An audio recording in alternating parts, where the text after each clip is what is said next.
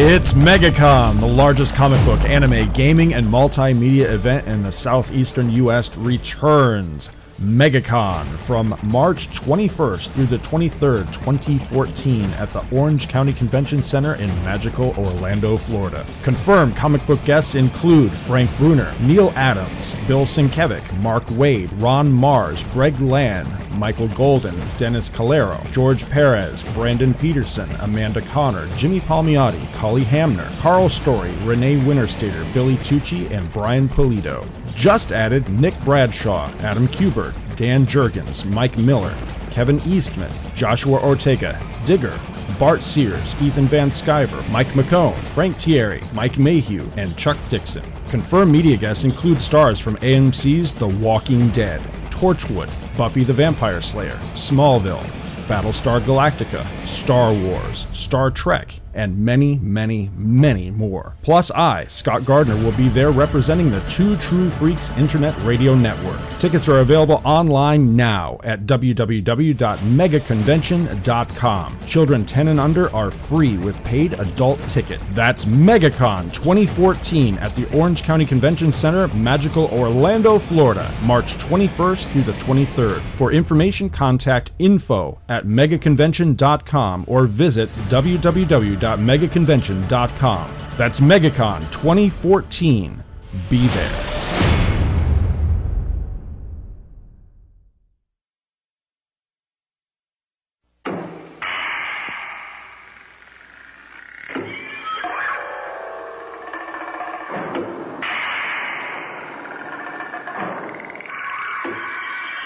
And now, it's time to sit back and enjoy the Two True Freaks Internet Radio Broadcast.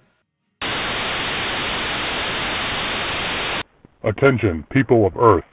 Do not resist us. All who oppose us shall be annihilated. We command the most powerful army of monsters in the universe. They are sure to defeat your Earth monsters. All those who are hearing this are now under the control of the Earth Destruction Directive.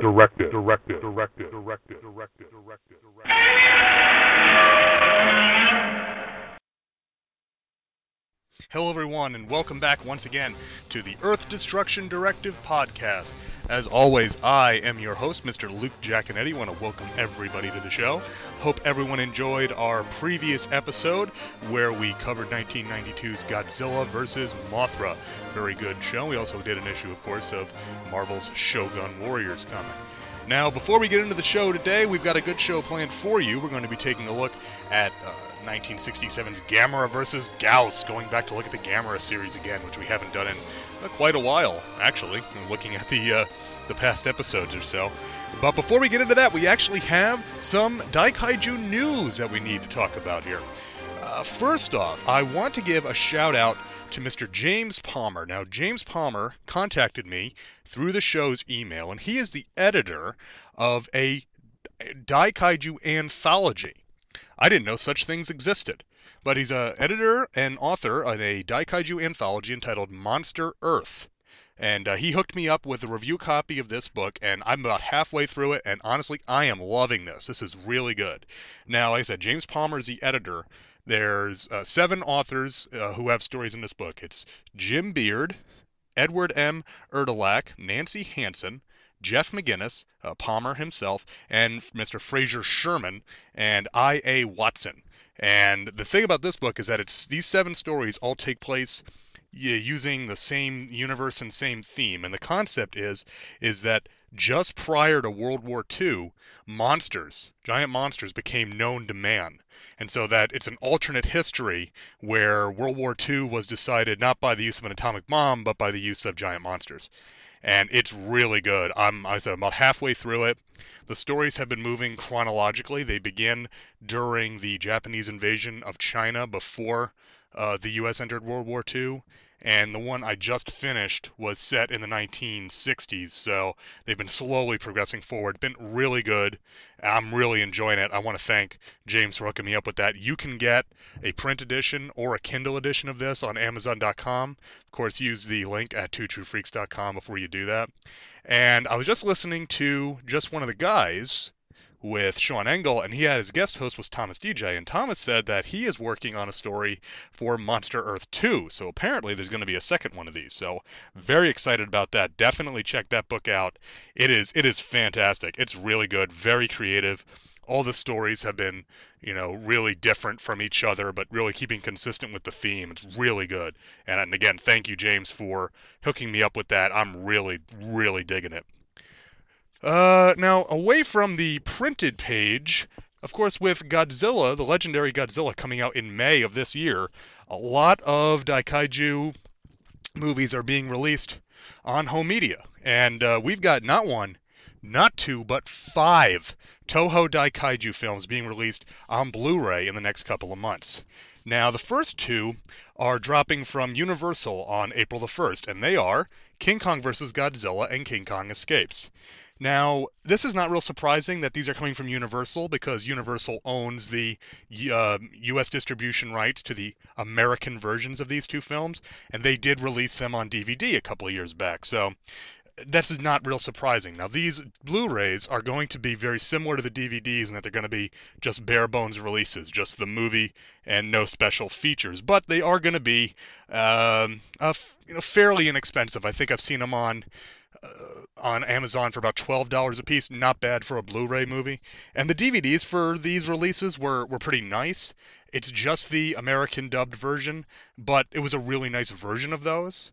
And on Blu-ray format, they'll probably be worth getting. That's pretty neat. Now, as I said, those drop on April the 1st. So if you want a nice copy of the American version of King Kong vs. Godzilla or King Kong Escapes, go ahead and pick those up. Now, King Kong Escapes, you'll remember, was not that much different from its American conversion from the Japanese. King Kong vs. Godzilla had a bit more insert footage, but in this country, most of us know the American version, so I don't suspect that will be too much of a problem. Now, about a month later, on May 6th, we're getting 3 films from Kraken releasing, which apparently is a subsection of the outfit Section 23. Now, these 3 films are Ibara, Horror of the Deep, also known as Godzilla vs. the Sea Monster, Godzilla vs. Hedra, which of course known in this country as Godzilla vs. the Smog Monster, and Godzilla vs. Gigan. Godzilla on Monster Island in this country. Now, these are going to have both the English dubs and Japanese with English subtitles. I'm assuming that these are going to be the Toho International dubs, which is the ones that Toho has made available in digital media over the last decade or so. And now, this is the first release from this outfit. I'm not familiar with Section 23, but they're talking about, again, some high quality releases here. These are not super expensive. I think I've seen these on Amazon for about $14 a piece. The Godzilla vs. the Sea Monster on Blu-ray, I can't imagine how vibrant that is going to look. And then the crazy visuals of Smog Monster on Blu-ray should be something to see as well. Now, reportedly, they're going to be releasing these on DVD as well if you don't have a Blu-ray player or you just want to get the whole series in DVD. And as I said, those are due on May 6th, so go ahead and you can pre-order all of these right now on Amazon if you're interested. So go ahead and use the 2 True Freaks link and go throw those in your cart on Amazon. The last one comes out on April 29th from Mill Creek Entertainment, and that is Godzilla, the Complete Animated Series, known to most folks as Godzilla the Series. Now, this, of course, was the series that aired on Fox after the Godzilla 98 film, the American Godzilla film, and featured the last remaining offspring of Zilla working with the Heat team going all across the world fighting other monsters. Now, as I said, this is from Mill Creek Entertainment. This is the same outfit who released the complete series of Ultraman. They also did some other shows. They did Masters of the Universe. They've done Cops, other properties like that. So definitely going to be a budget release. Really no frills, bare bones, much like their Ultraman release. But at the same token, it's all 40 episodes of the series for $10. So I'm willing, on a TV show like that, I don't need a ton of extra features and stuff. As long as I get the show, I'm more than happy. So for $10, that's kind of a no-brainer for me. And again, you can pick this one up on Amazon right now on a pre-order to be released at the end of April. So a lot of Godzilla and other Daikaiju stuff coming out this year to kind of ride the coattails a little bit of the Legendary Godzilla Toy Fair just happened this past weekend, and we've got a lot of Godzilla toys coming down the pike. There wasn't a whole lot of pictures, so not much to report on that front, but we're going to have a lot of new Godzilla and classic Godzilla stuff. Tamashii Nations teased that there is going to be a Godzilla 2014 SH Monster Arts. And it's like, ooh, I may have to break my rule of not buying SH Monster Arts if depending on how that one looks and how the movie turns out. So, yeah, a lot of stuff. So, as we say, NSFW, not safe for wallet. That's what 2014 looks like it's going to be for Daikaiju fans. All right, that's all the news I have for right now. I'm going to take a quick podcast promo break, and when we come back, we'll get right into Gamera vs. Gyaos here on Earth Destruction Directive.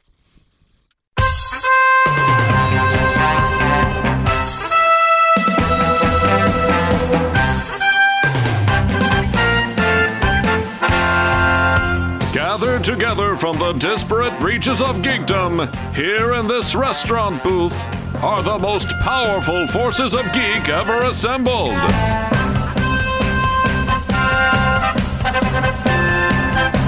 Ryan, the Toy Geek.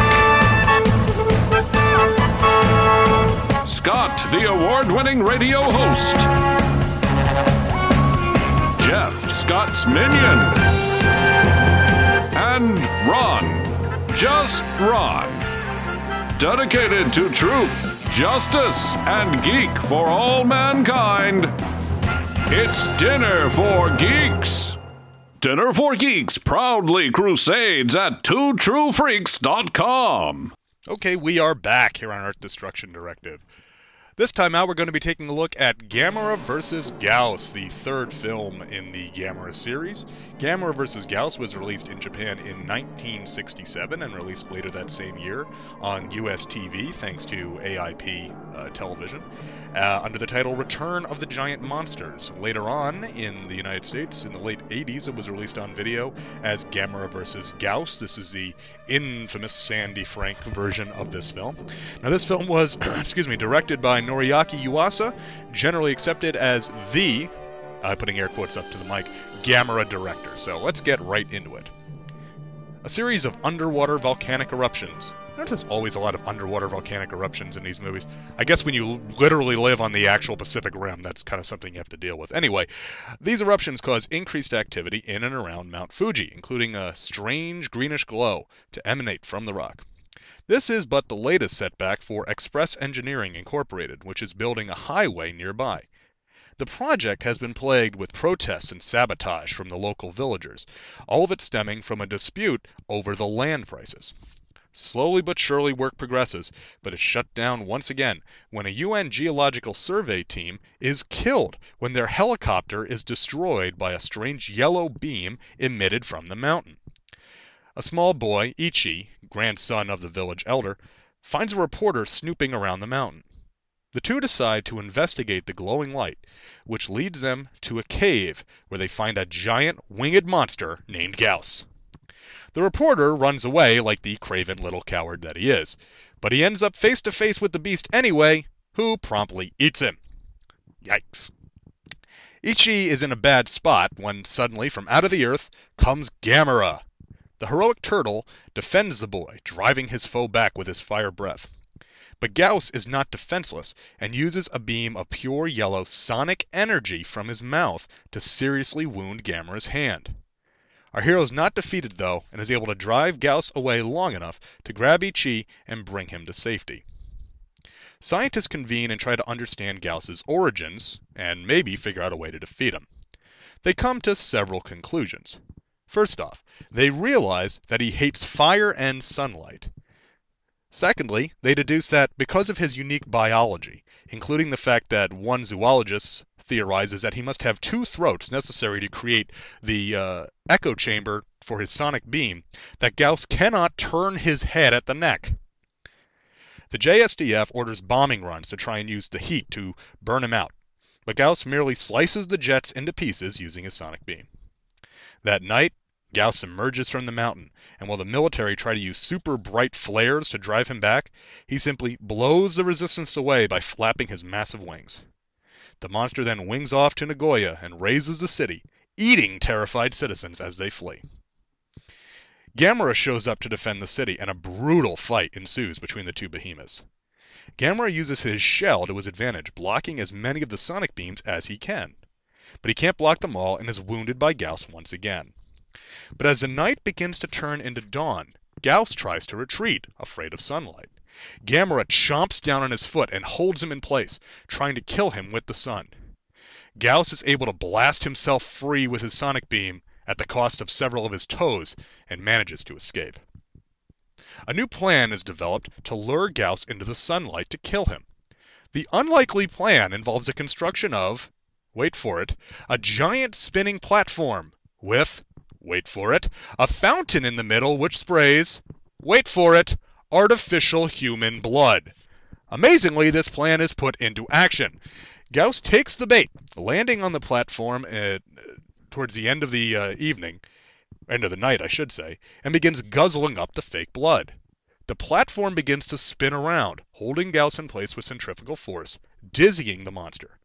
But the load on the electrical generators is too great, and the platform stops spinning before sunrise, and Gyaos escapes again. One last desperate plan is concocted by Ichi's grandfather. If Gyaos doesn't like fire, set the mountain on fire! Random act of violence against Mount Fuji. With a series of bombing runs, the mountain is soon ablaze, but Gyaos merely uses an anti-fire gas that he emits from under his wings to put out the fires each time. But the flames also bring the attention of Gamera, who had been healing under the water, and the monster furiously attacks Gyaos. The two battle back and forth, with Gamera taking advantage of Gyaos' lack of peripheral vision to pounce on his back and then judo throw him. Gyaos returns the favor by picking up Gamera by his shell and dropping him over and over from the sky.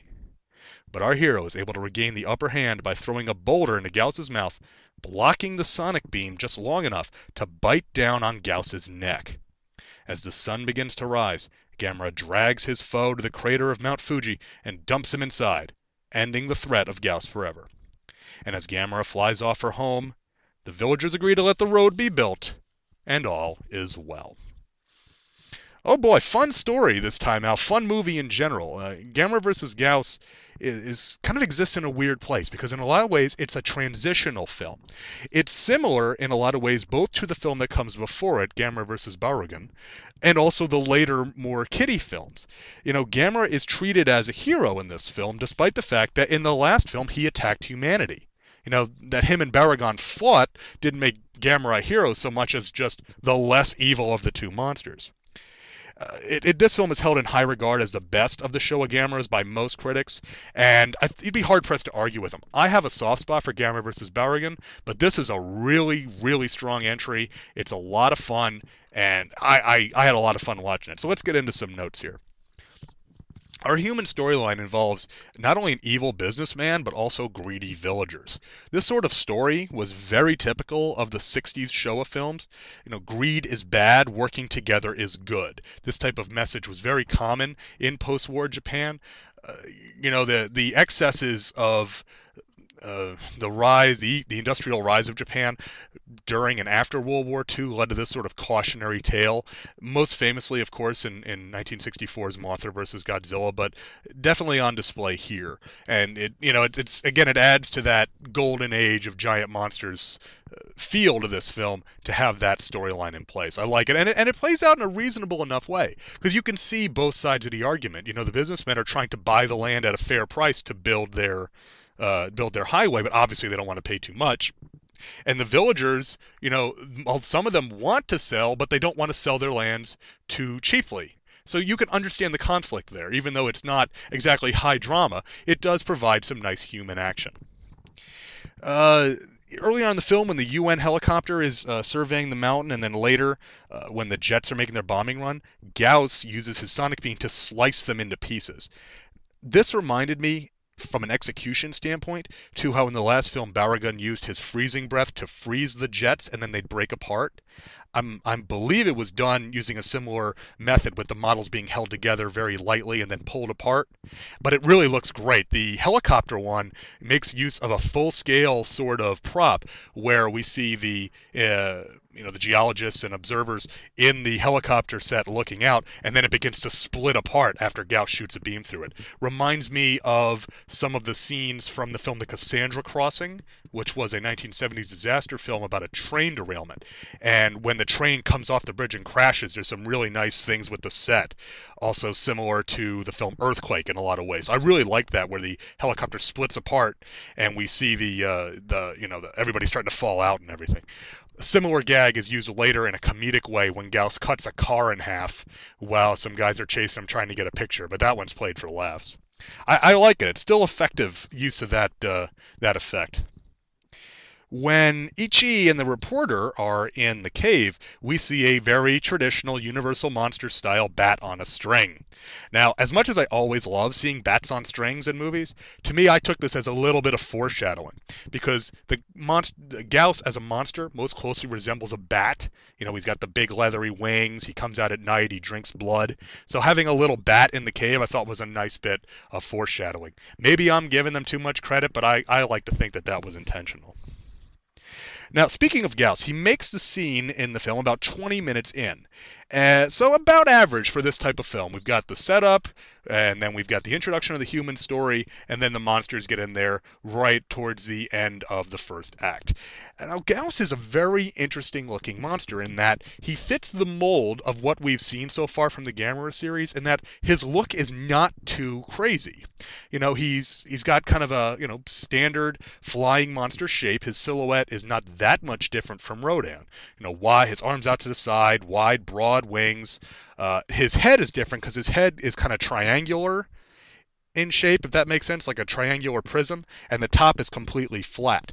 And his neck, of course, is very thick, which is why he can't turn his head. I thought it was very clever that one of the limitations of the suit was that the suit actor could not turn his head in the suit. So they, instead of simply ignoring it, they made a story point out of it. They hung a lampshade on it, if you will, and said, yeah, he can't turn his head. So I thought was neat. Gauss is easily the most popular of Gamera's foes. Guren is pretty popular on the internet, but Gauss was very popular back in the 60s and remained popular today. That's why Gauss was brought back in the Heisei Gamera Guardian of the Universe trilogy over all of the other monsters. And it's, he's a good design. It's based on a bat, much in the same way that Gamera is based on a turtle, so he's recognizable but still very monstrous. I like Gauss a lot. My friend Joe is a big fan of Gauss from the later films, and he acquits himself nicely in this film. The effects in general, they're good for Dai, but they're kind of clearly a step below what Toho was doing around this point. 1967 saw the release of King Kong Escapes and Son of Godzilla, and Son of Godzilla, we always think about the kind of poor Godzilla suit, but the effects in that film are actually quite strong considering how many marionettes are being used instead of suits. And King Kong Escapes, as we covered in the episode for that, had some really good effects, some really ambitious, well-executed special effects. Dai never had as big a budget as Toho, never had as much time as Toho necessarily, so they're definitely a step down, but for what Dai was capable of doing, this is really quite nice. This is right up there with what they with Gamera vs. Barugan the year before. And the thing is, I've only ever seen this film on the small screen. The biggest screen I've ever seen it on is my 40-inch LCD TV at my house. So on the small screen, these effects are fine. They look nice. They look fairly clear.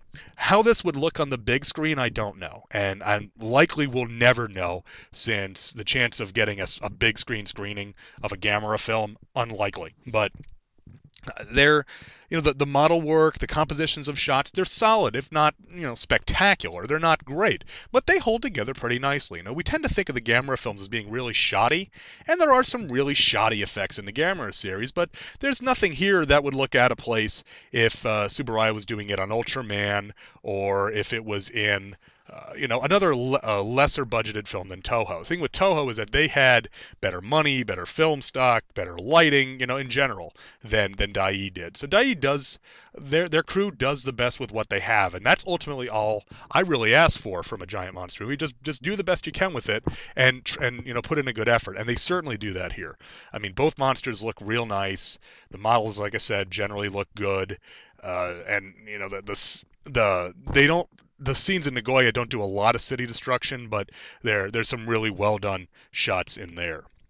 One effect I do want to note, I always love a full-scale aspect, and there is a full-scale Gauss claw that menaces Ishii on the mountain. And I always love full-scale. Ever since I was a kid, I always loved the full-scale King Kong foot or hand or face from the Merian C. Cooper's King Kong. So I always like full-scale effects like that. Now, speaking of when Gauss is menacing Ishii on the mountain. Now, this scene, Gamera helps Ishii escape. Now, Gamera in the original film, you remember Kenny had kind of a weird obsession with Gamera, but Gamera never had any relationship whatsoever with Kenny. And then in Gamera vs. Baragon, there are no children characters. Now, here, Ishii is saved directly by Gamera. Gamera takes him out of harm's way, puts him on his shell, flies to a remote location so that he can be rescued, including flying not by spinning. He only pulls in his legs and flies straight so that Ishii won't fly off with him doing his UFO flight technique. So this is the first of what we would see of Gamera becoming the friend to all children. And it's an interesting transition because Gamera is referred to as the benevolent monster. And it's like, he wasn't benevolent in the last movie. But it was clear that this was the direction that they wanted to go. We had seen this change already happen with Godzilla in Ghidorah the Three-Headed Monster, then Monster Zero, Sea Monster, Son of Godzilla, and so forth. So the transition of Gamera becoming a hero clearly influenced by outside factors.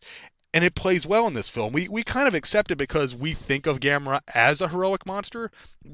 You know, he doesn't have the same pedigree of Godzilla of being an evil monster, so we're more willing to accept it.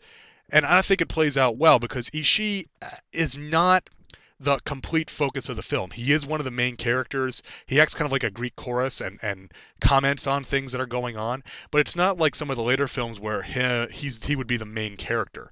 The adults are still the main characters of the humans in the film. So Ichi as a child character in a Gamera film is actually pretty tolerable. They called him Itchy on the Mystery Science Theater 3000 episode, so I always got to catch myself in calling him Itchy instead of Ichi. So overall, he's a good character compared especially to what would come after him. I mean, he's still annoying. He's still a kid, and we see him playing with toys a lot. And at one point, actually, is a pretty good scene of him throwing his toys at the other villagers that come to harass his grandfather. So overall, I think he's one of the better of the child characters in the Gamera series. And I had remembered him being more annoying, so I was pretty pleasantly surprised by that. After Gauss's initial appearance, we get a sequence where scientists discuss Gauss's biology. And I thought this was interesting that they made a point of this, because in the Toho films, generally, we simply just, it's a legendary beast, and here we go. Whereas here, they try to, think about it from kind of a scientific term. We see footage of a ultrasonic beam being generated to show that it can cut through things, to explain how his beam works. We get a great shot of them putting an overlay over a drawing of Gauss to show what his internal organs might look like and how he could generate the sonic beam using his two throats. And there's a great line in here where somebody says, well, how did this thing come out? What is it? Is it a bird? Is it a type of reptile? And the scientist says, let's just call it a monster. Which is what I've always kind of fallen back on. It's like, let's just leave it. Let's call a spade, shall we? Let's leave it in simple terms here. And also interesting is that Ichi is the one who names Gauss, because he starts calling him Gauss, and they say, why do you call him Gauss? He goes, because that's what his cry sounds like. He's saying, Gauss, Gauss! And it's like, that's fair enough. A lot of times we simply take monsters having names for granted, whereas here they at least make a point of saying, yeah, this is what the kid named him. Let's refer to him as Gauss, and let's simply call him a monster. Now, one of the major scenes in this film, and one of the best ones, is the nighttime attack on Nagoya by Gauss and then Gamera coming in to save the day.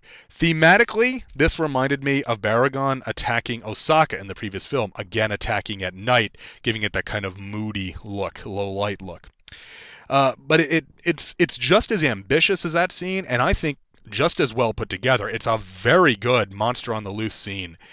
Now, in a series that would start shying away from these sorts of scenes in cities as they went on, because city models are more expensive than, alien landscapes or the bottom of the ocean or what have you, they do a good job here. There's not a huge amount of city destruction, but Gauss does a fair share of it. And him interacting with people, he chases people down and eats them. It's done in a pretty nicely composited way, and it's done in a fairly subtle way. Now, Gauss eating people is a bit shocking until you think about the fact that this came a year after Gyra did that in War of the Gargantuas. So the releaser cue had already been done for the monster eating people, and Gauss being a vampire bat, and we're more ready. It's shocking, but at the same time it makes sense. It's pretty atypical for giant monsters to eat people like that. That's what makes Gauss and Gyra stand out so much for doing it. But it's it works out. It works out for the vampire character. Gauss's flying prop is very stiff, but given the time period, that's understandable. Frankly, it doesn't look any more stiff than the legs on Mothra and Batra from Godzilla vs. Mothra from 1992, and this was 25 years before that, so I'm willing to let it go. It still looks nice, it flies smoothly enough, but you can tell it's clearly a puppet. Now, one of the things that's very notable about this scene is that there's a bit towards the end where they're in the effects tank, they're in the bay, and Gamera is in the water, and he's got a chomped bite on Gauss's foot.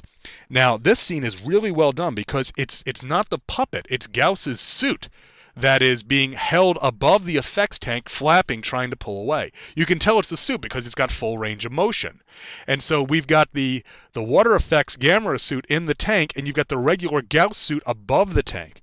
Very well put together. This reminds me of the scene in Destroy All Monsters where King Ghidorah lands as the full suit lands, not the flying puppet. And they show the full suit being flown around the set. This is very similar to that. It's not quite as I'm assuming that Gauss was not quite as heavy as King Ghidorah was, but it still looks really nice, and it comes off really sharp on screen. Gamera's got a real good solid bite on Gauss, and Gauss is kicking and flailing and ends up, like I said, shooting his own foot off, which is kind of the level of violence we expect in a Gamera film, but I thought it was really well done. I've got a really neat little mini diorama of that scene where Gauss is flying in the air trying to pull himself away from Gamera. Kind of a standout bit in the film for me.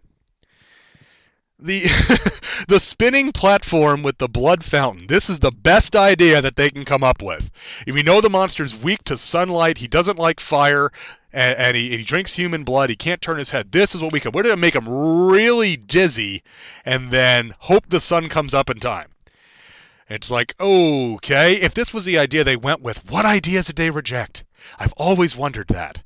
But this was the same series that lured Gamera into a rocket and blasted him into space, so they're clearly thinking outside the box.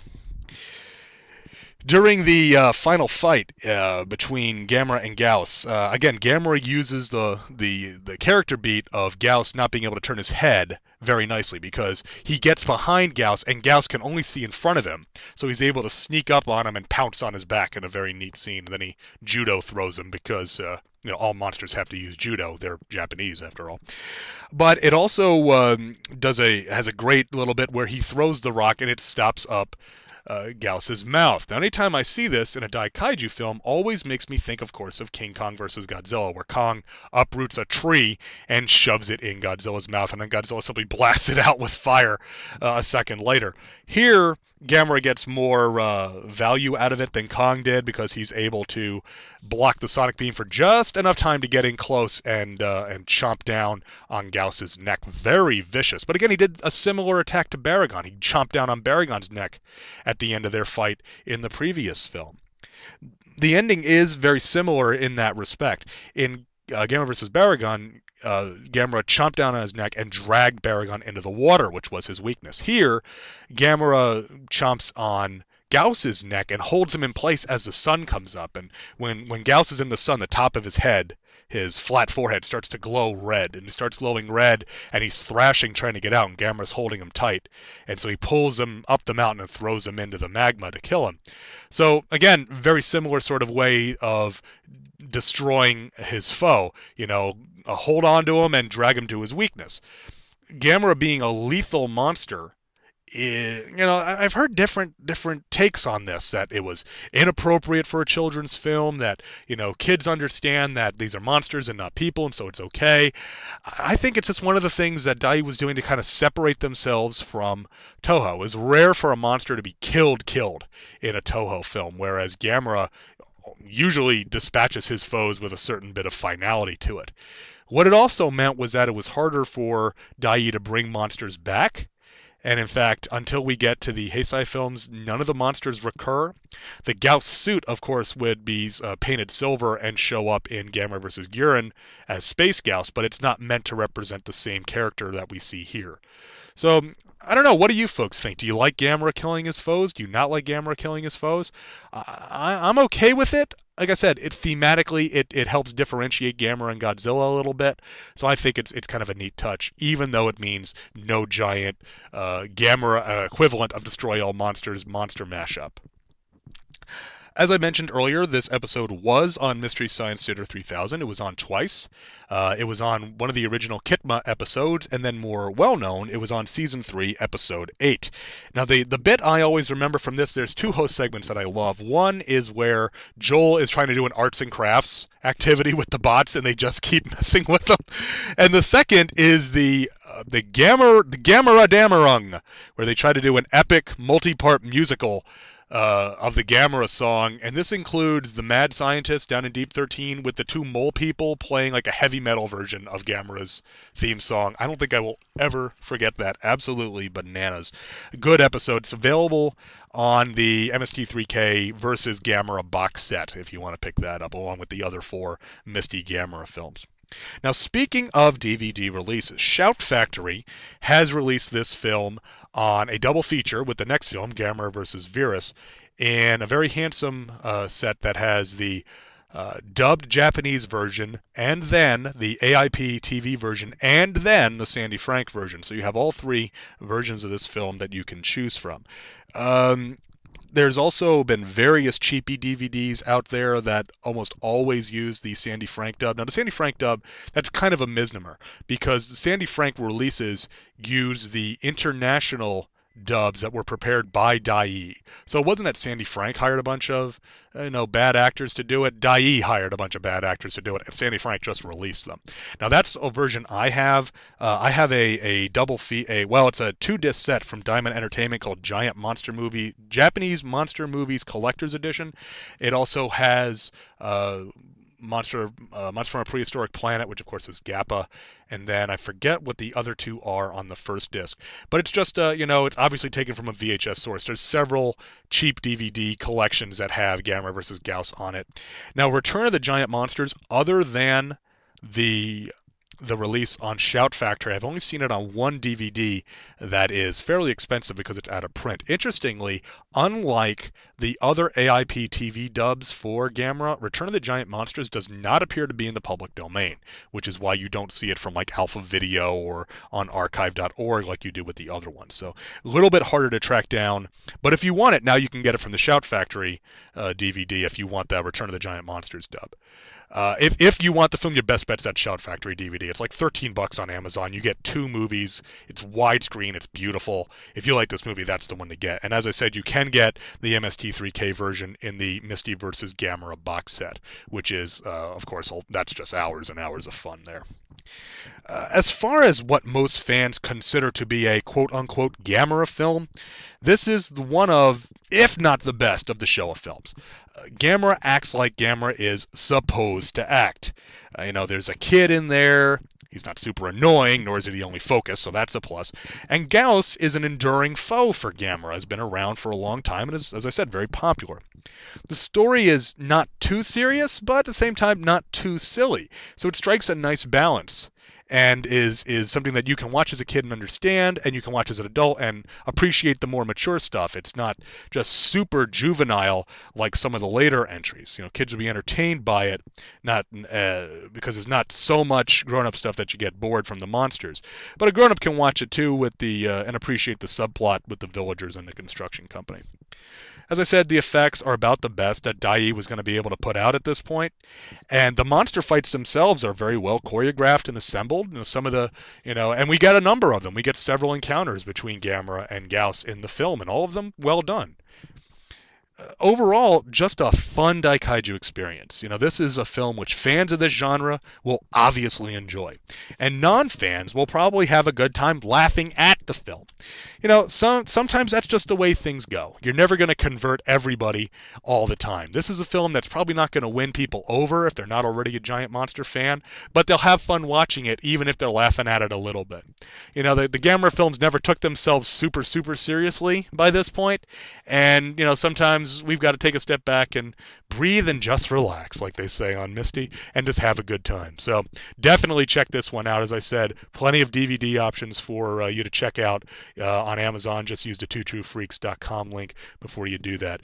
I am going to take a quick podcast break, get myself a drink, and we will be right back to take a look at Shogun Warriors number 8 here on Earth Destruction Directive. Imagine you enter the world of the Shogun Warriors. They're on the move. There's Raideen with Delta Wing missiles, Dragoon with a star shooter, and Mazinga with a rocket launcher. The Shoguns. Imagine you command them to defend freedom, protect justice, and challenge evil. The Shoguns. They're ready to strike when you are. Shogun Warriors, Mazinga, Dragoon, Raideen, equipped with their own gear, each sold separately from Mattel. All right, we're back on Earth Destruction Directive, and now it's time once again to look in on the Invincible Guardians of World Freedom. We've got Shogun Warriors number 8. Cover dated September 1979, released June 5th, 1979. This is, of course, per Mike's Amazing World of Comics. Our cover features Raideen holding a Coast Guard ship in his hands, pulling it out of the water, while in the background flying in to attack is the robot monster Cerberus. Not the most exciting of covers that we've seen from this series, but certainly good. It's got some very interesting use of white negative spaces. The sky that Cerberus is flying in is completely white. Nice enough cover. The writer of our issue is Doug Mensch, penciler Herb Trimpe, inker is Mike Esposito, letterer James R. Novak, colorist Carl Gafford, editor Alan Milgram, and the title is Cerberus and the Skyfall. Yeah, I'm coming for you, Adele. You watch it. On a beach near Los Angeles, Richard Carson and his friend Dina James pilot Raideen as he faces down the robot monster Cerberus, who is using his multiple head configurations to battle the Shogun. But the battle is interrupted by the arrival of a Coast Guard cutter. The combatants ignore the ship until it opens fire on Cerberus, leading the robot monster to abandon his attack on Raideen and use his head module jets to attack the ship. Raideen saves the ship by picking it up and beaching it, telling the captain to get the civilians out of harm's way. Cerberus then pulls out a new trick and sprouts arms and legs, stalking right at Raideen. Meanwhile, off the coast of Madagascar, Ilongo Savage and his lady friend Judith are in the midst of talking when a fireball crashes into the sea near their ship. Savage's pendant glows and Dr. Tambura's image appears, telling the Shogun pilot that even though the object is not a normal celestial body, they don't have any more information for him, and that if he wants to investigate, well, that's his call. Really? Back in California, the battle is still raging. An errant blast from Cerberus destroys the foundations of a house built into the hills, and Raideen has to turn his back on his opponent to save the inhabitants. Cerberus looks to take advantage, but Dina, under direction from Richard, has Raideen mule-kick the monster with a massive clong. Raideen then unleashes all of his weapons at once, and Cerberus turns tail and runs. The Shogun gives chase by transforming to Firehawk mode and blasts Cerberus from the sky, crashing into the Pacific. A sensor sweep shows no trace of the many-headed monstrosity, and Richard and Dina head home. In Japan, we catch up with Genji Odashu just long enough for her to be arrested by the Tokyo police and whisked away from her friend Kosei. All subplots accounted for, copyright Sean Engel, 2012, all rights reserved. Back at the coast of Madagascar, Savage and Judith don diver's gear and head down to investigate the fireball. Inside a grotto, they find a strange, pulsating, seemingly living meteor, which splits open to reveal the horrifically gruesome beast.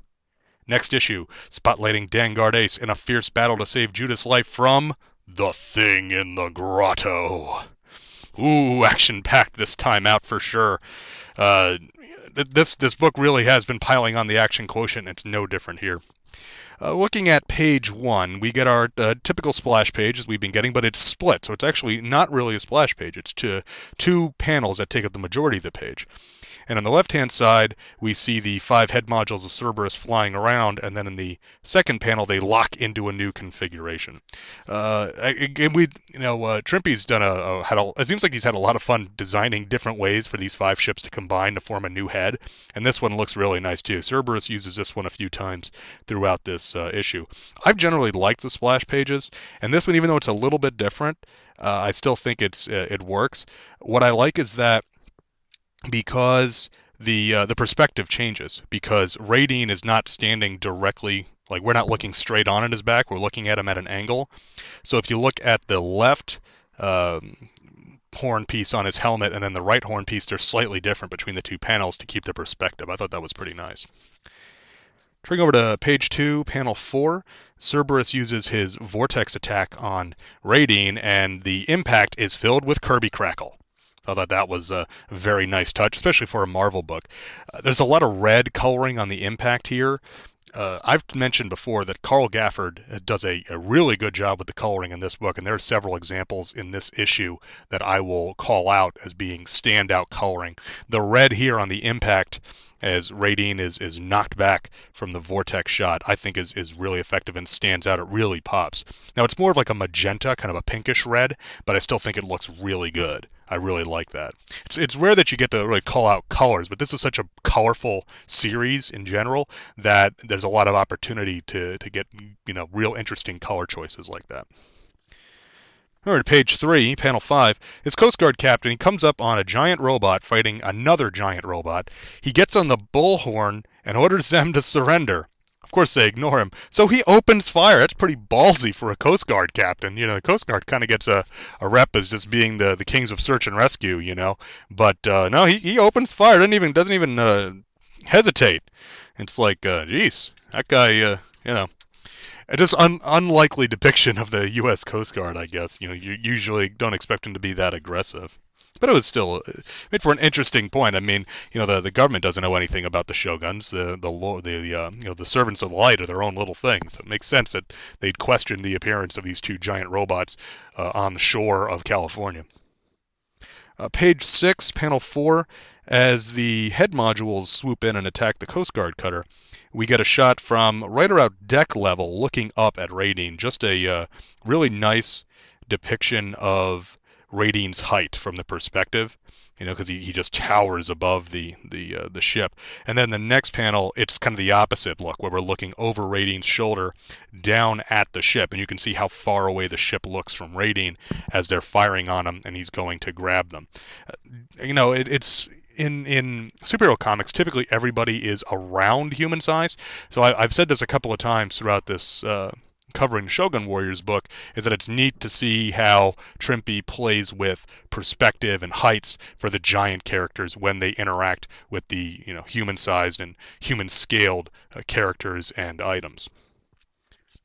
Page 7, panel 2 is essentially the cover, as we see Raideen lifting the ship out of the water. What's interesting is on the cover, Cerberus was in his combined form attacking, whereas here the head modules are still swooping around. But still, in an era where things that happen on the cover almost never occur inside the book, as we are nowadays, it's always fun to see the cover directly relate to what's going on inside, and in fact, almost literally in this case.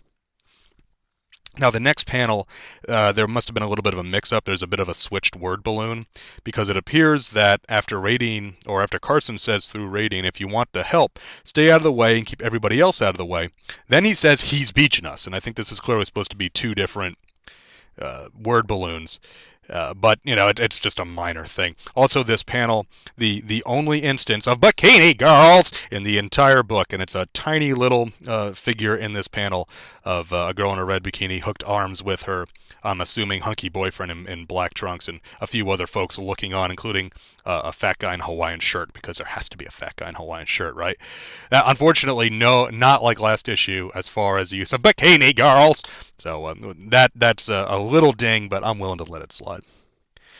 Turning over to page 10, Cerberus converts into a land mode. He had been, of course, using his legs, quote unquote, with jet boosters to fly around. So now he's walking around. His arms look like Bender's arms from Futurama. So I imagine them kind of bendy and moving in all different directions, like Bender's arms. And then they've got the big balls at the end with the blasters in them. So he looks kind of like a kind of monster that you might get like in the 80s from like a cheap kind of 5 and 10 monster that was made of like bendy plastic, the rubbery plastic with the wire inside. I'm thinking maybe not as cheap as that, but like the D&D Advanced Dungeons and Dragons toys monsters. They had some of those bendy monsters like that. I think it would have been neat just to have his arms bend all around. He still looks cool. He's got a gun placed on his chest. He's got a gun on each hip. Obviously he's firing weapons from his hands, and his head has all different weapons mounted in it as well.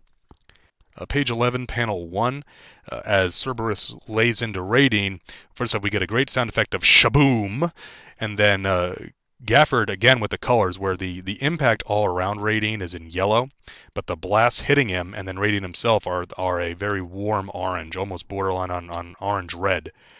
I really like it. Again, as I said, it's such a bright book that we get opportunities for interesting colors like this whenever there's impacts, and I think this one really stands out again. And the rest of the page is more dark, because later on the page we transition to Ilongo and Judith in Madagascar, and that scene's at night, so this very bright panel really stands out. I really like this one. Speaking of Ilongo and Judith, I had asked a question a couple of issues ago. Judith, potential love interest for Ilongo Savage, and I think from this conversation we can say, oh yeah, Savage gets a little action. Turning over to page 14, panel 5, as the fireball lands in the sea, interrupting Ilongo and Judith's romantic moment. Again, another great piece of impact coloring from Gafford. The sky is lit up with a bit of yellow, and then the fireball and the impact itself is like a burst of orangey red. I really like it. I can't say enough about the coloring in this book. It's just been really nice, and I could just go on about it, but it's really a nicely put together panel. Page 15. Dr. Tambura, useless once again. I don't understand why they have all this advanced scientific equipment to monitor all these things if they can't give them any useful information. They didn't know anything about Cerberus. They don't know anything about this celestial body that falls to Earth, other than it's not normal, otherwise we wouldn't have picked it up. And yet they're not even interested in it. They just kind of say, oh, well, And his actual line is, should you wish to investigate the phenomenon independently, that's your own choice to make. It's like, talk about your weasel words. It's almost like he's going to slap Savage with a bill for using Dangard Ace if he goes to do it on his own. It's like, well, I didn't tell you to do it. It's like, what is this? Why is the followers of the light like middle management? Ugh, it just doesn't make sense. I don't know. I'd have trouble taking orders from a guy like this. Turning over to page 16, panel 1. I promise this is the last panel I will mention this on. But again, another great use of coloring as Cerberus blasts Radine. The background is all like a yellow with black line starburst almost, and then Radine's chest where he's getting shot is also yellow, but then his arms, his head, his shoulder pads, those are a very light orange grading to a medium orange, and it just really looks like it's the light and shadow being thrown by the blast in one part of this robot that's changing the colors all around. So I'm really impressed with Carl Gafford's work in coloring this issue, and I won't go on about it anymore, but I just gotta say it really stood out to me on my read through. Later on down the page, panels 3 and 4, we get Radine's counterattack. First, in panel 3, he does a bullets and bracelets routine as he uses both his forearm and his fist to block 2 blasts from Cerberus with the sound effects Spat and Chat, which sounds like they should be characters on a Hanna-Barbera cartoon. And then in panel 4, we get the shot of his giant fist coming right at us and knocking Cerberus down. And all I can think is, "Behold my mighty hand!" This is right, lays a right cross right to Cerberus's face. Page 17, panel 1. Again, good use of light and shadow as Cerberus opens up with his vortex beam, and we see Raideen dive out of the way. Well, he's now from his shoulders up is now completely in shadow, so it's actually completely blacked out. So again, this also gets back to the use of heightened perspective, because the characters are so large, they move through different parts of sunlight and shade, and it's just a real nice delineation to see, that much of it is in shadow, but we can still see the majority of them for such a large character. Turning over to page 22, panel 5, this is where Raideen mule kicks the living heck out of Cerberus, and the sound effect there is clong, which I really like. This is just a great dynamic panel, because you can kind of picture this, even though we kind of think of the Shogun sometimes as being stiff. Here we really see some fluid movement as Raideen has his left leg planted and is diving down, and he's got both hands, and he's caught the beach house in his hands, and then kicking back with his left leg straight back with, like I said, the clong sound effect. And we see the impact it has on Cerberus, where not only is it striking him back, but it's knocking his head configuration apart as well. Very, very cool panel. Page 23, panel 3, as Raideen unleashes everything he has on Cerberus. Unfortunately, this panel really doesn't work, because we see him firing a rocket arrow, throwing his wrist gauntlet, and then firing a Screamer Hawk, and it just looks really kind of stiff and awkward, and it doesn't work. This panel it should be epic, but it ends up being kind of laughable to look at, unfortunately. I like where the narrative part of it, but as far as a storytelling standpoint, from just a simple art standpoint, this panel really doesn't work, which is kind of a letdown, considering that it's kind of the big climax of the fight here, and Raideen just unloads on him, and it looks kind of weak. Now, the next panel looks better, where we see, in the foreground, we just see Raideen's hands, and we see all the impacts that these weapons are having on Cerberus. It says, ba-ba-boom! And yeah, you look at that and you say, he is toast. No question about that. Turn over to page 26, panels 2 through 4, as Cerberus makes his escape. Raideen gives chase by transforming to Firehawk. A nice little 3-panel sequence here of him transforming. And just well done, because the 3 panels are, it's a triangle and then two almost triangles. They're squared off, so they're not quite exactly, but they form a larger rectangle, and we see the transformation. Very nice little sequence here. Turning over now to page 30, panel 5. As Ilongo and Judith dive down and take a look at the thing that landed from the sky. For all intents and purposes, it looks like the monster Bolton from Ultraman. And for those who may not know, Bolton he looked like basically a living meteor that kind of rolled around, and he had different little, looked like ports or nipples almost sticking out of him on different sides, and he could make weird things happen. That's what it looks like. Now, we don't see it for that long. It's only really these 2 panels before it splits apart. And that brings us to page 35. Now, the thing from the grotto is this insane Lovecraftian monster, but it's almost mixed with like an old Atlas comic-style monster. I love this design. We see it has at least 4 tentacles in front. It's bright orange. Its face is a mouth with like cobra fangs on the top, and then a blue face inside the mouth with a red eye peering out. There's 2 purple tongues coming out of the side, almost like a Fu Manchu mustache. In between them, it looks like green, like fiber or cilia almost, and they're dripping green slime. All down its back are, they look like undulating, like small tentacles, like a centipede's legs that are filled with little hairs and fibers. There's little lines of hair all over this thing. It's got green, wavy tentacles in the back. This thing is bananas looking. It looks awesome. I cannot wait to see the next issue, to see this thing in action, because my God, this looks crazy. As I said, if Marvel was doing adaptations of, like Cthulhu stories back during the 1950s, this is what it would have looked like. I may scan this. This is fabulous. I absolutely love this. Really nice. You can't, that's just a way to end it. I mean, that's a hell of a cliffhanger right there. As far as the rest of the material in the book, ads was really disappointing. There's not much in the way of ads that's interesting at all. We don't get a Hostess ad. We don't get anything really particularly funny or interesting. On the Bullpen Bulletins, we do get a little house ad for the Warriors of the Shadow Realm, which is pretty neat. I've never read that, but it's, this era is when Marvel was really experimenting with some of those other genres in the wake, of Conan the Barbarian being such a hit for him. I do want to talk briefly about the letter column, which is called Warrior Dispatch. Now, the interesting thing about the letter column is they print 4 letters here, and the majority of them are positive, but they do have a negative one from a Bill Seligman from Brooklyn, New York, who goes on to basically to say that it's it's very simplistic, and he says, I feel most Marvelites will expect more than a wham zap and a few mechanized shape changers and power rays. And he makes a kind of a point about how he liked Star Wars and Micronauts, but he thought that this series was too childish almost. But then we come back with some other guys who are very happy about it, including Robin Gandy, who makes a point about the Outline Glossary, the series Bible that was published in the letter column back, I think, in issue 3, that he liked that Marvel put it with an ad on the back. He actually cut it out and pinned it to his wall, so he had a reference for the Shogun Warriors.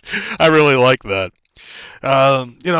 It's mixed. And it's interesting to see it. I always like reading or at least glancing over the letter columns in old issues like this just to see what people were saying. I mean, obviously, majority of them are usually positive, because why else would you write in? But it's always interesting to see the negative criticisms as well. Overall, this was really an action-packed issue. Gave the giant robot fans out there a lot to get excited over about the extended battle between Raiding and Cerberus, and then the tease of what's coming next issue. Character wasn't totally ignored either, which I thought was really good. We got little bits of character development, both Ilongo and Genji, even though Genji's literally only in the book for 1 page. But, at least it's moving her story along. And we got some, good development with Ilongo, which I didn't get into as much here, where he tells Judith that he picked her because she was the best person for the job, and that he then fell in love with her. He didn't pick her for his research team because he was in love with her, which I thought was nice. Cliffhanger, as I said, was absolutely fantastic. Trimpe really outdid himself with the design of the thing from the grotto. Just really crazy monster look. And once again, highlighting the strength of the comic book form. Your monsters aren't limited by what you can make out of foam and latex and have somebody move around in. So they really look, crazy and outlandish. Definitely not a deep comic by any measure, but a heck of a lot of fun. I can see why the book got the mixed response that it was getting on the letter column. Given a lot of the other Marvel stuff from the era was moving in a more somewhat serious, somewhat more mature, relatively speaking, manner in the late 70s, early 80s like this. But for what this book is aiming to be, I think it absolutely hits the bullseye. A lot of fun. Can't wait to talk about issue 9 next time out. All right, I'm going to take a quick break, and then we'll be right back here on Earth Destruction Directive. My name is Michael Bailey, and I am a terrible geek. I don't watch Doctor Who. I don't care for anime. I've never seen any of the Harry Potter films, much less read the books. I like Star Wars and Star Trek okay, but I've never really ventured far into the extended universes of either property. Hell, I have never even watched a single episode of The Walking Dead. So what do I like? Comic books. I have been reading and collecting comic books since 1987, and I have been a fan of superheroes for as long as I can remember. Some would consider this a hobby, but I prefer to look at it as what it truly is. A crippling addiction that I may never recover from.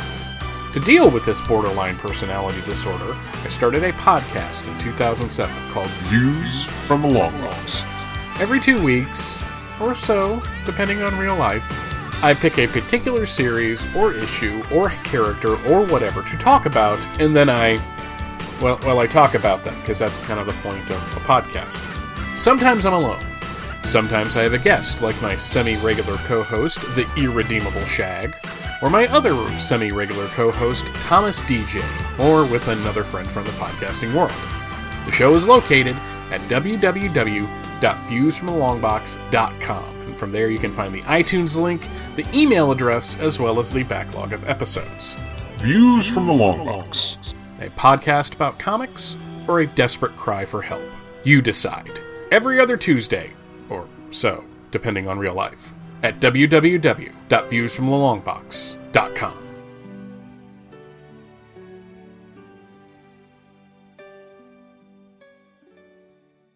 All right, we're back on Earth Destruction Directive, and now to get into everybody's favorite segment of the show.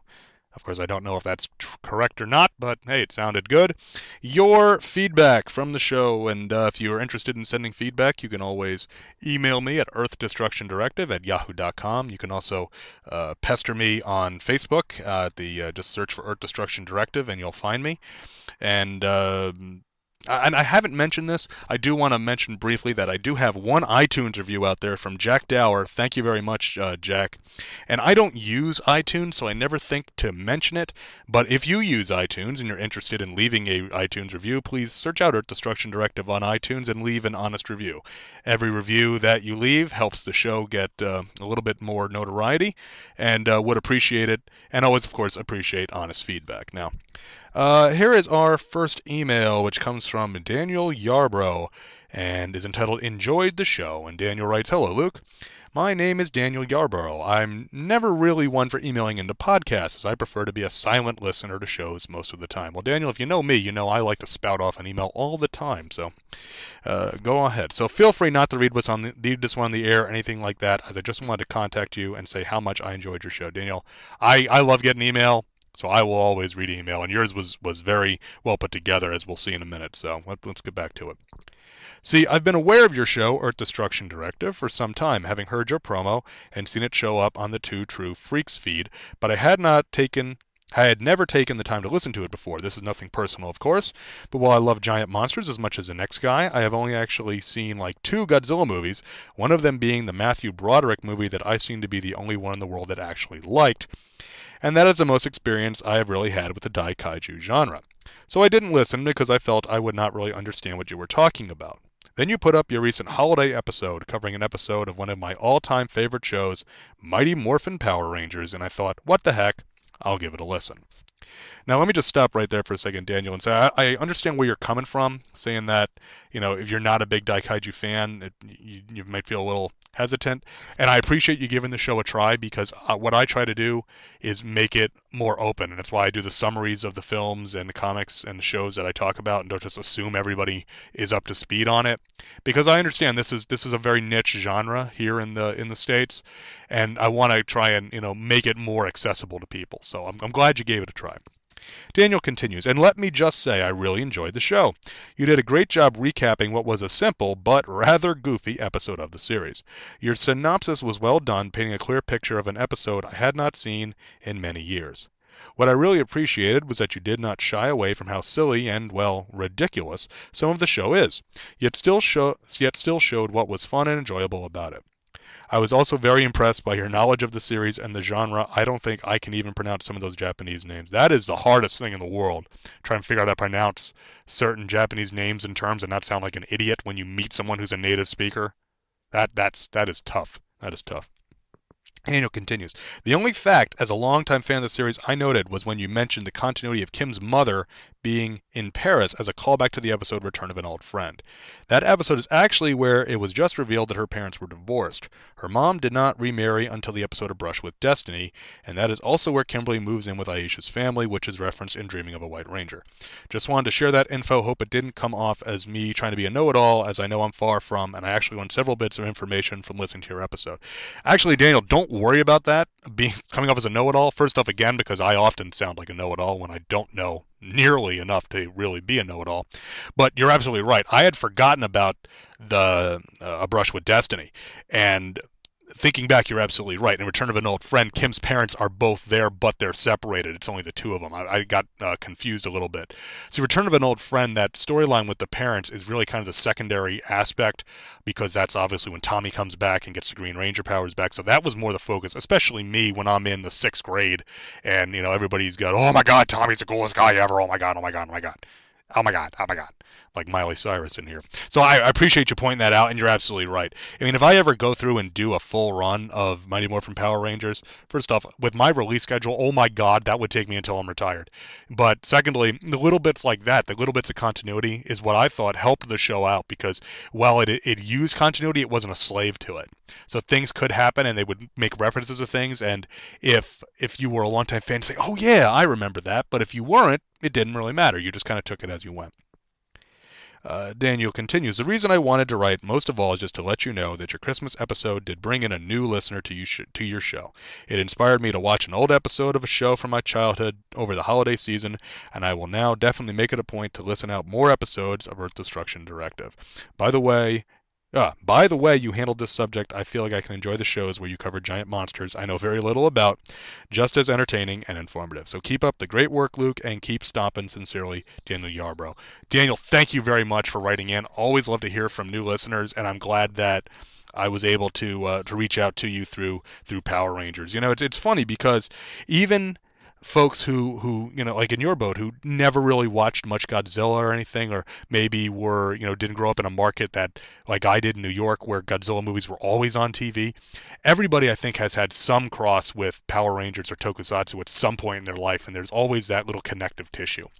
One of the reasons I don't cover a lot of Super Sentai on here is because, it's kind of Super Sentai has always existed in that weird middle ground where it's half Henshin Hero and half Daikaiju, but that little bit of Daikaiju is more than enough as a foothold to understand the other concepts and parts of the genre of Daikaiju. So I'm really glad that you came on board, and I really hope you're enjoying what you're hearing for the episodes we've done since the holiday special. All right, our next email is from Mr. Tim Elliott and is entitled Episode 25 Feedback. And Tim writes, hello, Luke. I just finished Episode 25, Godzilla vs. Mothra. Great episode and a long list of great episodes. Well, thank you very much, Tim. Tim continues, I listened to 2 other Daikaiju podcasts, I will refrain from naming names, and as I enjoy the other podcast, they never give a synopsis of the story, so unless you are familiar with the film, you're a little in the dark. And again, this gets back to what Daniel was saying. Not everybody has seen all this stuff, and I don't understand going on to talk about something if you haven't, that your audience hasn't seen and may not be familiar with it. All you're doing is alienating people. It's my feeling, I didn't know about these movies until I saw them. I didn't magically just know about them, and if you haven't seen them, you'd have no way of knowing. There are Daikaiju films out there I've never seen. It wouldn't do me any good to listen to a podcast about a film I've never seen without some kind of context, at least, right? So, Tim continues, I have a few questions. Have you ever considered picking a film and doing a commentary? Maybe team up with the Nerds on Film or Scott and Chris? I have considered that. The problem for me would be how to do one as a solo commentary and not just be me describing the action of the film. I want to give it a try. I'm not sure what film to do it with. I think I may try it out with one of the public domain Gamera films, or maybe Monster from a Prehistoric Planet or Yongari or something like that, because then my thought is maybe if I record a commentary, I can sync it with the video and release that, and then that might give folks a chance to actually see what's going on with it, and I don't worry about any copyright issues because it'd be public domain. But I have considered it. As far as teaming up with the other guys, I don't know that there's any interest from Scott and Chris about doing a commentary in a Daikaiju movie, but the Nerds on Film, maybe. So I'll have to look into that, and we'll see what we can see for that. Maybe we can do the Godzilla 98. I know Scott Gardner likes that one, and with the new Godzilla coming out this year, maybe there's an opportunity there.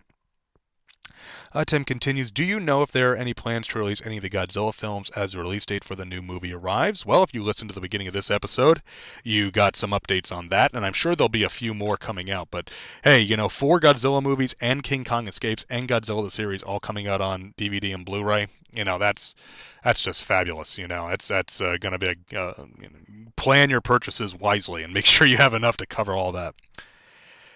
Tim continues, I love the Heisei series of films, would like some Blu-rays or at least something similar to the Toho Master Collection. Keep 'em stomping, Tim Elliott, Texas. Unfortunately, Tim, I haven't seen anything about re-releasing the Heisei films.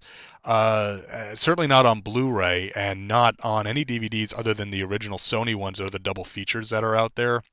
I don't know. I agree with you. I don't understand why we haven't seen more of those. I mean, a lot of folks who grew up with the Heisei films, even in Japan now are coming into their 20s and 30s and have that disposable income. You'd think they'd want to tap that market, but everything we've been getting is Showa so far, and I don't know why that is. Hopefully we'll see some movement on that. I'd like to get versions of the Heisei films. Actually, we got Godzilla vs. Biollante, but that's it. I'd love to see King Ghidorah, Mothra, Mechagodzilla, Space Godzilla, and Destoroyah released, where we can get not only the dubs but also the subtitled.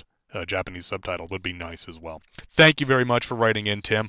Like I said, glad you're enjoying the show. Hope you like where we're going. Our next email is from Mr. Ben Avery, and Ben writes, Luke, I've been digging through your archives and really digging your show. Just wanted to drop you a line letting you know. I've been watching through various Godzilla movies, and as I've been about to get through your back episodes, I've started trying to watch the movie you're talking about before I listen, unless it's Ultraman or Power Rangers. What's wrong with Ultraman and Power Rangers, man? Give it a shot. Especially Ultraman. I mean, it's free on Hulu. There's no reason not to watch Ultraman. I can understand not wanting to watch Power Rangers. There's a bit of a stigma there. But Ultraman's old school, man. It's classic. Ben continues, this means for me, I'm all caught up except for your most recent episode. The coolest thing about that is that I have been very interested in watching through those 80s, 90s series as a series. And guess what movie's next in that group? Godzilla vs. Mothra. This particular set of movies is interesting to me because they form a sustained narrative. The earlier movies were connected but did not conform to continuity. The later movies reset continuity with almost every outing, but this set of movies, with the recurring character of the Psychic, intrigues me. And that's a real good point, Ben. The Heisei films are unique in that they do have the narrative over the entire span of the films. Events that happen in each film affect what happens down the line. Sometimes it's subtle, sometimes it's a little more pronounced, but it does build up, and that was part of the issue why they had to end the Heisei series the way they did. As Godzilla kept absorbing more and more radiation through these films, he kept getting bigger and bigger, so they had to keep building sets at different scales. That was one of the motivations for having him actually, melt down in Godzilla versus Destoroyah. So it is interesting to watch as a series. And what's funny is that Miki Segusa actually generally looks more consistent from film to film than Godzilla does. So she's more the connective tissue even than Godzilla is in some cases. Ben continues, that's actually one thing that appeals to the geek in me, all the timelines of continuity, from weird one-offs that aren't connected to anything, Godzilla's Revenge, to the weird trilogy implied by the dialogue in Godzilla, Mothra, and King Ghidorah, Giant Monsters All Out Attack, which seems to be Godzilla 54, Godzilla 98, and Giant Monsters All Out Attack. What? There's so many different timelines. I know as a comic book guy, I shouldn't say this, but I like all these timelines. Got a story that doesn't fit? Just go ahead and tell it. Want to do a sustained continuity like the Heisei series? Go for it. Want to reboot completely and wipe out all the other stuff so a new movie can be told? Do it. Like some of the things from the last movie? Use them in the next movie.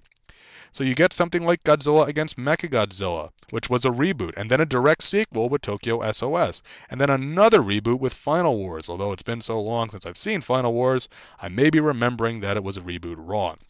No, you're correct. Final Wars is not tied to anything. What's interesting about Godzilla against Mechagodzilla, it'd always be GXMG for me, again, because I was on, that was what you called it back then, But anyway, and Tokyo SOS is that the other films that they include. War of the Gargantuas is specifically included in the continuity of those films because the Prime Minister talks about using the Maser Cannon against Gyra in War of the Gargantuas. And the original Mothra is also part of those, but not Mothra vs. Godzilla from 1964. So it's interesting how they really picked and chose different pieces to build that little continuity that exists between those two films. And I like both of those. I think they're good movies.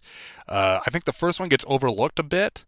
I'm not sure why. Probably because it wasn't as popular with fans, especially in this country, as Giant Monsters All Out Attack.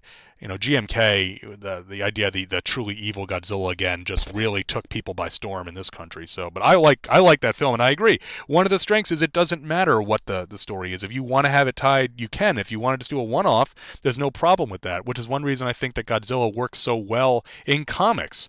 Godzilla is an iconic character to me. He's like Dracula or Tarzan or the Frankenstein monster. If you want to tell a story with him, you're perfectly free to do that because you're not going to impact anything else. He's such a large character, and I don't mean that in a physical sense, but the shadow that he casts is so large that he can cover many different types of stories, and they don't all have to tie together. Much like, you can watch a Johnny Weissmuller Tarzan, or the Disney Tarzan, or read Edgar Rice Burroughs, and they're all legitimate forms of Tarzan, and one doesn't detract from the other, but they can also be additive. You can borrow elements freely if you want to do that. Let's see. Ben continues, the franchise is strong enough to take it. I almost wish comic books were more like this.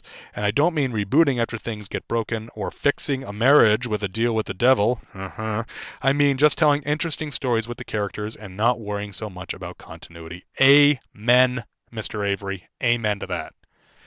Anyway, Ben continues, those are just my thoughts about what has been... Anyway, let's try this again. Anyway, those are just my thoughts about that as I've been watching through. Be talking with you soon about Godzilla vs. Mothra. Well, by talking with you, I mean talking back at the voice in my head, coming through the earbuds. Love the podcast. Keep it up, Ben Avery. Ben, first let me say, remember, listen to the voice in your heart, not the voices in your head. That's something that was told to me many years ago. And again, thank you very much for the email. Ben, you can find Ben stuff at welcometolevel7.com, which is, Welcome to Level 7 is the Agents of S.H.I.E.L.D. Marvel Cinematic Universe podcast. They also do a blog there. They, taking a look at Marvel comics and other Marvel stuff. Really neat stuff. I like Agents of S.H.I.E.L.D. quite a bit. For a while, it seemed like I was the only person who did. So it was good to see some people giving the show some attention. Ben, thank you so much for writing in. I appreciate the thought that you were giving to the different types of timelines and stuff. And that's one reason why a series, I think, like Half Century War. Half Century War clearly is its own timeline, but perfectly works. And the stuff that it borrows and puts in different ways, we're willing to accept it because these characters are their own little pantheon. And just tell good stories. At the end of the day, that's what it's all about, isn't it? Just tell good stories, right? All right, our next email is from a man who some say still holds a grudge against Christopher Walken to this day, and the man who some say has bought every single one of Paul Williams' albums, despite not knowing anything about his music. All we know is that his name is Jack Dower. And Jack writes in with the subject, light blue goes with everything, my friend. And Jack writes, hey there, detective. First, I want to say I like all the Godzilla films. Now that Zilla is an official Toho character, and the American film is no longer a Godzilla movie. Well, that's an interesting bit of retcon, isn't it there, Jack? It works out. I never had a problem with Zilla as a monster. That was not the issue with Godzilla 98. Zilla was not the problem, but we'll get into that another time. Jack continues, the Heisei Godzilla vs. Mothra is my least favorite of the Heisei era. It has enough bright spots in Batra, the soundtrack, an enjoyable series of battles for me to watch and rewatch the film. It's just that I rewatch it less than the others, and I have to agree with Jack on this point. I'm similarly fairly lukewarm on the next one, Godzilla vs. Mechagodzilla from 1993, and they're good films, but I never really reach for them to put them in. Part of Godzilla vs. Mothra may be that I was never a huge Mothra fan.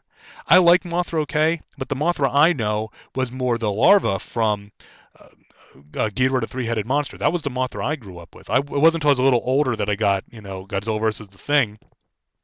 But I always like the larva Mothra better than the grown Mothra, so that may be why I'm a little less interested in that one. But they're good, but they're not as good, you know what I'm saying? Especially after, I think, 3 really strong films with Return of Godzilla, Biollante, and King Ghidorah. But alright, Jack continues. Second, on the Shogun Warriors comic, please don't sing again. Well, sorry, I had to break it out one more time.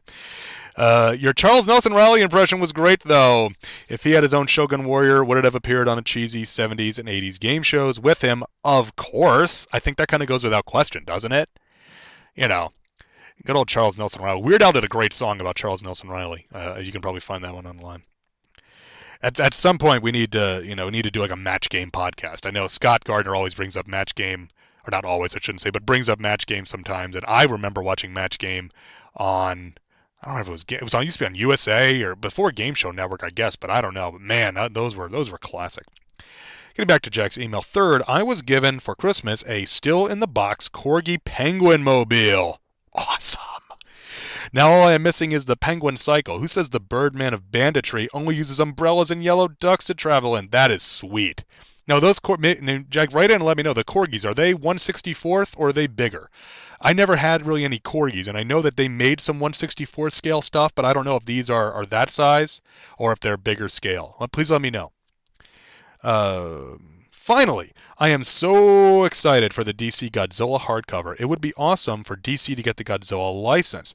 Then we could finally get that Slipknot on Monster Island miniseries everyone's clamoring for. From your ears to Dan, from your mouth to Dan DiDio's ears, Jack. That's all I got to say about that. It's interesting because IDW's license is ending at the end of. Right now, it appears that they're ending because all indications show that Godzilla Rulers of Earth number 12 will be the last issue IDW publishes. And then, Legendary, because they're tied with Warner Brothers, is releasing the Godzilla prequel hardcover through DC, much like they did with Pacific Rim. So I'm not sure what all is going to happen with that. Would be interesting to see Godzilla end up at DC. I haven't heard any indications about where they would end up, if anywhere. So I guess we'll find out together. Jack continues, here are my questions. 1. Skipper Shag on the Fire and Water podcast mentioned that he thought you would love the beginning of Aquaman 27 because it had a giant monster attacking a foreign land. I thought it was a fantastic fight myself. Did you see it? If so, how did you feel about it? Unfortunately, I had to drop Aquaman from my monthly rolls. It's a good book. I really liked it.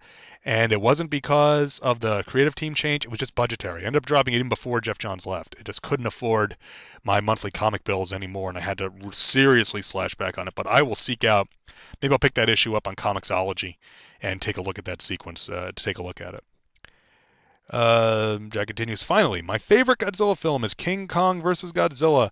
I still see that fight used in marketing. It is clearly one of the most famous battles ever. They are finally going to release the Blu-ray, which got me thinking. They kind of remade Godzilla vs. Mothra in the Heisei film. Why not remake one of the biggest Godzilla films of all time? I read on Wikipedia that they tried. Is it true? What do you think of the film, and how would you feel about a remake done by Peter Jackson or Guillermo del Toro? Okay, let me answer that question, and then I'll get back to the email. First off, yes, yes, there was an attempt to remake King Kong vs. Godzilla under the title, wait for it, Godzilla vs. King Kong, in the early 90s. And the reason for this was that King Kong vs. Godzilla remains the most successful and in many ways most popular Godzilla film ever in Japan. The problem was, as is detailed on the Wikipedia page, when Toho inquired about doing this, even though they had previously made 2 films with King Kong, the license that it was going to cost from the people at Turner, who had the controlling stake in Kong at that time, was basically going to be more than their entire budget for the film. So they got rid of that idea and decided instead, okay, we own Mechanicon. Why don't we make Mechanicon as a stand-in for King Kong? And what happened with that was, apparently from a legal standpoint, even using King Kong's likeness, insofar as a robot double of him, would require them to purchase the license to use it from Turner. So that was why Mechanicon got dropped entirely, and they decided instead to bring back King Ghidorah. Now, one interesting thing I've read, and I don't know if this is true or not, but supposedly the script treatment that was developed for the Godzilla vs. Mechanicon film would have featured Mechanicon injecting Godzilla with a small ship, that the pilots of which would have attempted to fight Godzilla from the inside, perhaps using bacteria or something like that, like the film Fantastic Voyage. I was like, man, that would have been pretty neat. Also kind of an oblique callback to Gamera vs. Jiger, where they do something very similar. They pilot a little mini-sub inside Gamera. So, yes, unfortunately, the remake for King Kong vs. Godzilla most likely never going to happen in Japan. Now, that having been said, every time there's a list of, what films need to be remade, to me, King Kong vs. Godzilla is always the top of the list. A Guillermo del Toro or Peter Jackson or that type of, technically superb style, a remake of King Kong vs. Godzilla would be mind-blowing.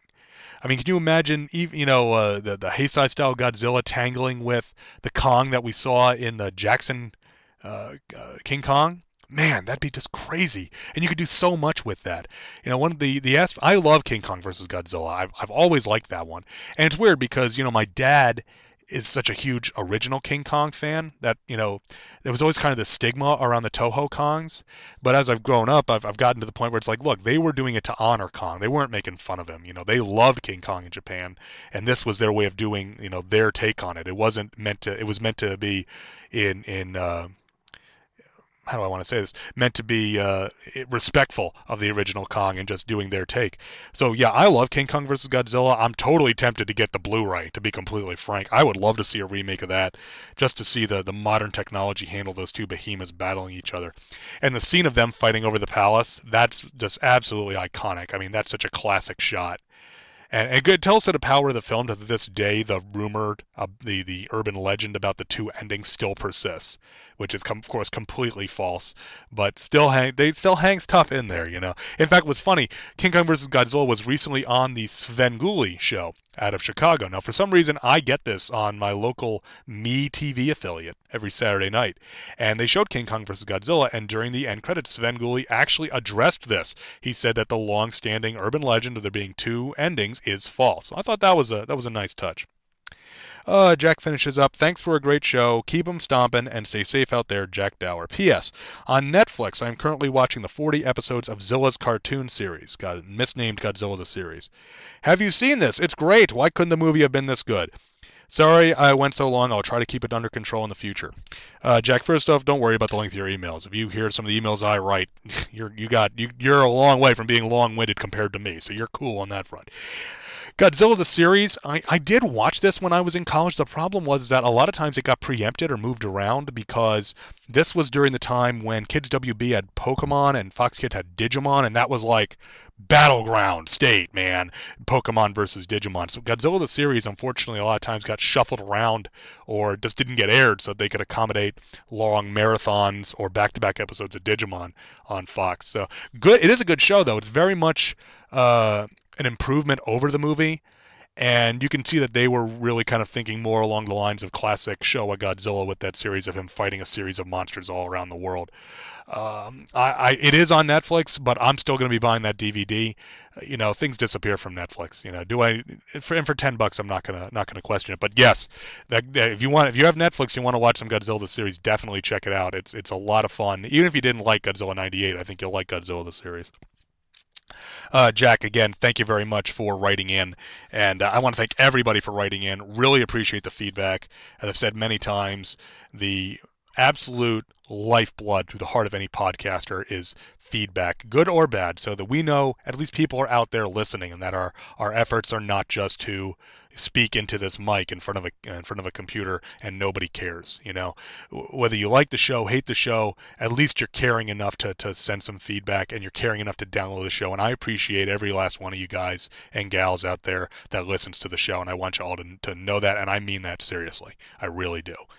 Okay, so this comes a time in the show when we have to say what we're going to do next time. And next time we're going back to the small screen in the realm of Ultraman. We're taking a look at the next two episodes of the original 1966 Ultraman, episodes 5 and 6. These features the debut of the monster Greenmons and then the monster Gessera, one of my personal favorites.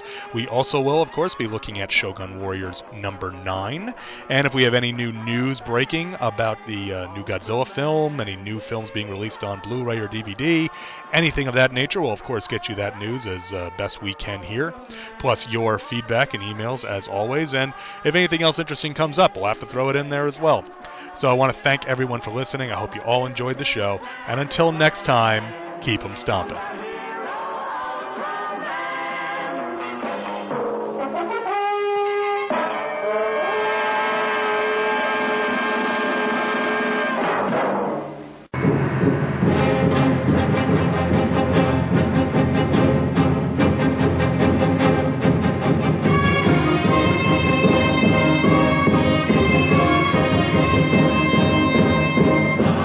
This has been Earth Destruction Directive, a Daikaiju podcast, produced and created by me, Luke Giaconetti, as part of the Two True Freaks podcast network.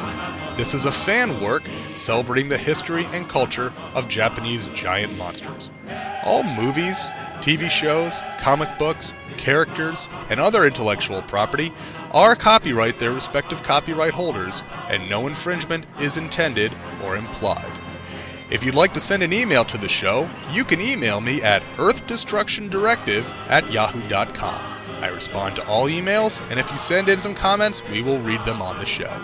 If you'd like to visit our forum, you can head over to www.forumforgeeks.com and come on down to the Two True Freaks section. All episodes of Earth Destruction Directive can be found at twotruefreaks.com. And if you want to buy something discussed on the show, head over to twotruefreaks.com and click on the Amazon.com link on the front page. Anything you buy during your next Amazon session after clicking that link will help keep the lights on here at Two True Freaks. You can also find me on Twitter with the handle LJacone. That's LJACONE. Thanks for listening, and be sure to come back next time for more city-stomping fun on Earth Destruction Directive.